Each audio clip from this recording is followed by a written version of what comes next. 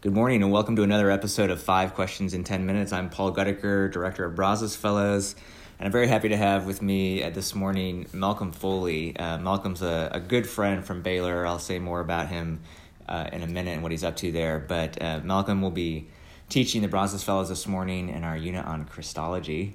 And so welcome, Malcolm. Thanks for being here. Well, thank you. It's good to be here. It's good to be here with you. Great. Well, Malcolm is a PhD candidate in Baylor's Department of Religion. He studies the history of Christianity, and his dissertation research is looking at African-American Christians' response to the era of lynching, late 19th century, early 20th century, and how the Black church dealt pastorally, theologically, ethically with this violence they experienced. Malcolm earned his BA in religious studies as well as finance and classics from Washington University in St. Louis, completed a Master of Divinity at Yale Divinity School, and is just broadly interested. I mean, I really like Malcolm because, like me, his interests are sort of inappropriately wide-ranging. So 17th century Puritans, patristic theology and Christology, and then, American religion. I think we need more Americanists to do the kind of thing you do. You're not wrong. Yeah. Malcolm's also a student regent on Baylor's Board of Regents, so he can open all the doors for you and make things happen. And he's also director of discipleship at Mosaic Waco, a church plant in our side of town, East Waco, that is gospel-centered, multicultural, and spirit-led. And Malcolm, we're just really glad to have you here this morning. Thanks, man. Well, I appreciate the invitation and the opportunity. Awesome. Well, let's jump in. I've got 5 questions. We've got 10 minutes. Question 1. You have a chance to sit down, maybe at Milo or somewhere nice and have a long, slow dinner with somebody who's not alive today. Who do you invite to dinner? I am. I would like to sit down with my namesake, Malcolm X. The fact that my mom, my mom not only liked the name but also admired specifically about him his willingness to convert in the face of truth. For him, especially the shift from the Nation of Islam to essentially more Orthodox Islam. The fact that he did that in the face of finding out the moral failings of his mentor, Elijah Muhammad, but also kind of that was something that was admirable about him, but also the fact that he was uncompromising in his affirmation of Black dignity, which is something that actually made him more popular in Black communities than even Martin Luther King was. And it's just for him, it's constantly bracing to read his works and to read his speeches and things like that, because what goes through my mind is this seems so reasonable. It's because my life and my thought has been shaped by the gospel. It reminds me that the way that Christ tells us to live and the way that Christ tells us to love is so counterintuitive.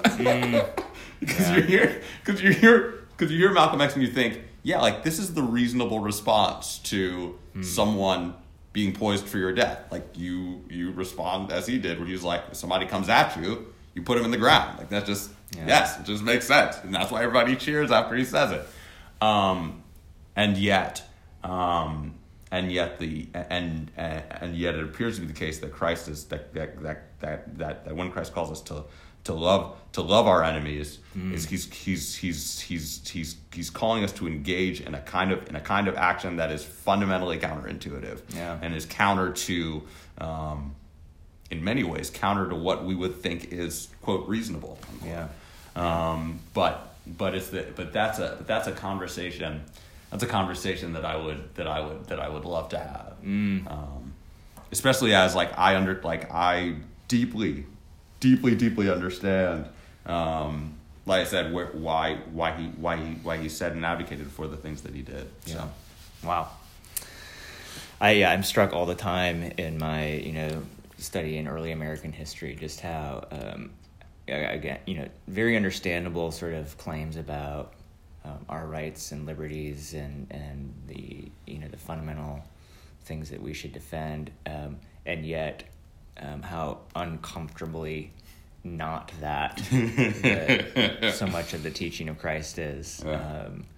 And it's a stark contrast, actually. Yeah. Okay, question 2. Yeah. Favorite 20th century theologian? This is a funny question because I don't like the 20th century theologically. Had you asked me this question, so like throughout my master's program, I constantly told myself, hey, if it's past 1700, I don't care about it, and It's will breaking not news. and will not pay attention to it. And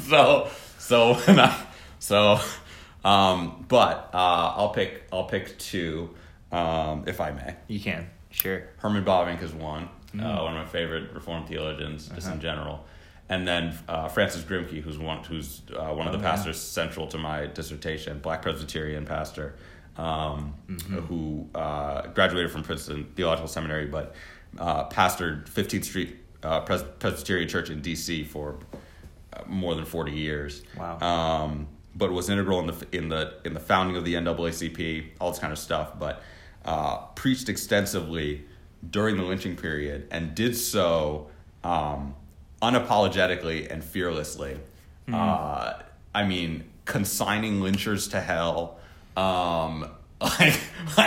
just speaking out against speaking out against the reunification of Presbyterians when that reunification meant a marginalization of Black Presbyterians. Yeah. And kind of explicitly saying, hey, this reunification would be upon essentially false and unholy grounds. Wow. And his and the fact that all of this is rooted in just scriptural affirmations of human dignity. Yeah. That was something that he was entirely uncompromising about.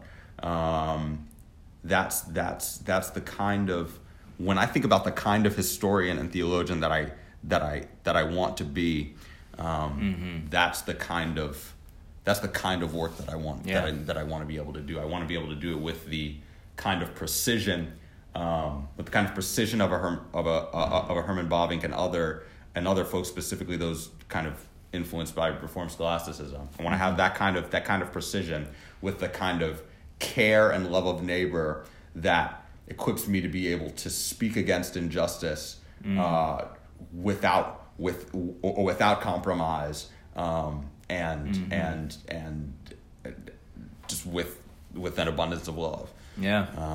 If folks, other than waiting for your dissertation to come out, folks want to read anything by or about Grimke or Bavinck too, where should they start? Well, the advantage. So, I mean, Bavinck. I mean, he's got his 4-volume Reformed Dogmatics, which is daunting, but it's a good light read. It's a worthy read. It's a daunting read, but a worthy read. Grimke's works are all online. Oh, nice. They've been digitized, but people haven't done the work of kind of sifting through it and kind of figuring out kind of what to say about these things. And so I have there's an article that I'm writing right now that's going to be a chapter of an edited volume on Grimke, and great. And then the dissertation is gonna have some substantive work on him. Okay, so you're just gonna have to wait, listeners. So, yeah. It's coming. It's Don't worry. coming. It's coming. It's coming. All right. So question 3 is a sort of rapid fire round. I'm do gonna it. give you a couple choices, and you can explain your choice, or Sure. you can just not. Great. Either's fine. We'll do. Okay. Yeah. Augustine or the Cappadocian Fathers? Oh no. Oh, all 3 of them? Yeah, I guess so. Dang it. I mean, I love Gregory Nazianzus. I mean, the only okay. Well, You just have to choose. dang it. This is how it works. You have to choose. Okay. Cappadocians. Okay. Wow, that was painful. Yeah, was that hurt. That hurt a lot. You can't see the agony that Malcolm was in. That hurt a lot. Okay, Aquinas, Bonaventure, or Julian of Norwich? Ooh. Bonaventure. Okay, that's not surprising. I know that Junius Johnson and you. Yeah, that's right. That's Judais's influence. This one's probably obvious too. Calvin, Luther, or Cranmer? Calvin, no question. That's no question. There's not Calvin. Yeah, great. No. Lewis, Tolkien, or Sayers? I say C.S. Lewis. Yeah. I say C.S. Lewis. Yeah. Yeah. It's not just because we're Anglican. No. This one may, I didn't know what you were going to say for the first question, so this one may be obvious as well. Martin Luther King Jr. or Malcolm X? You have me in a particularly Malcolm frame of mind, so I have to say Malcolm. Great. This is probably the most controversial question. Okay. Barbecue or Tex-Mex? Oh, barbecue, no question. No question, man. All the way. I mean, I'm not even really a big Tex-Mex guy, but brisket, you give me some good brisket. We're in good Definitive. shape. It's a lot easier than the first question, I guess. There. All right, we got two more, Okay. and this is sort of related to things we've been talking about. But Sure. if somebody wants to read some about the history of the African American church, of the Black church, hasn't really done this before, but sort of wants to learn, where should they start? What's the first book you hand them? You think the sort of thoughtful lay Christian who wants to understand this history. Yeah, easy read for that is Canaan Land by Albert Rabbitoe. Albert Rabbitoe is one of the, he's just one of the best scholars of African American religious history out there. His kind of landmark book, Slave Religion, introduces you to that topic extremely well. But Canaan Land is a great short overview of particularly African American Christianity. Awesome. That sets you up quite nicely. And then if you want to even progress past that to have, like, if you want to be able to have a substantive conversation about race in this country, what the necessary read is Jamar Tisby's Color of Compromise. Sets you up with a great history. Also gives some hints toward kind of practical steps forward, but the only way we wisely have this conversation is if we begin on the same playing field of understanding, particularly America's history. It's only at that point that we can have this conversation wisely. Yeah. So. Amen. I couldn't agree more. Yeah.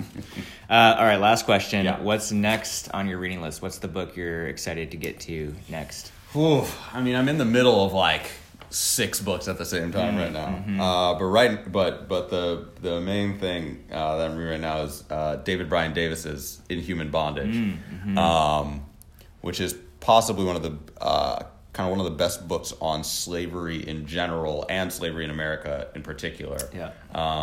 There's a full chapter on the origins of anti-Black racism. It's a hefty work, but one that I'm enjoying.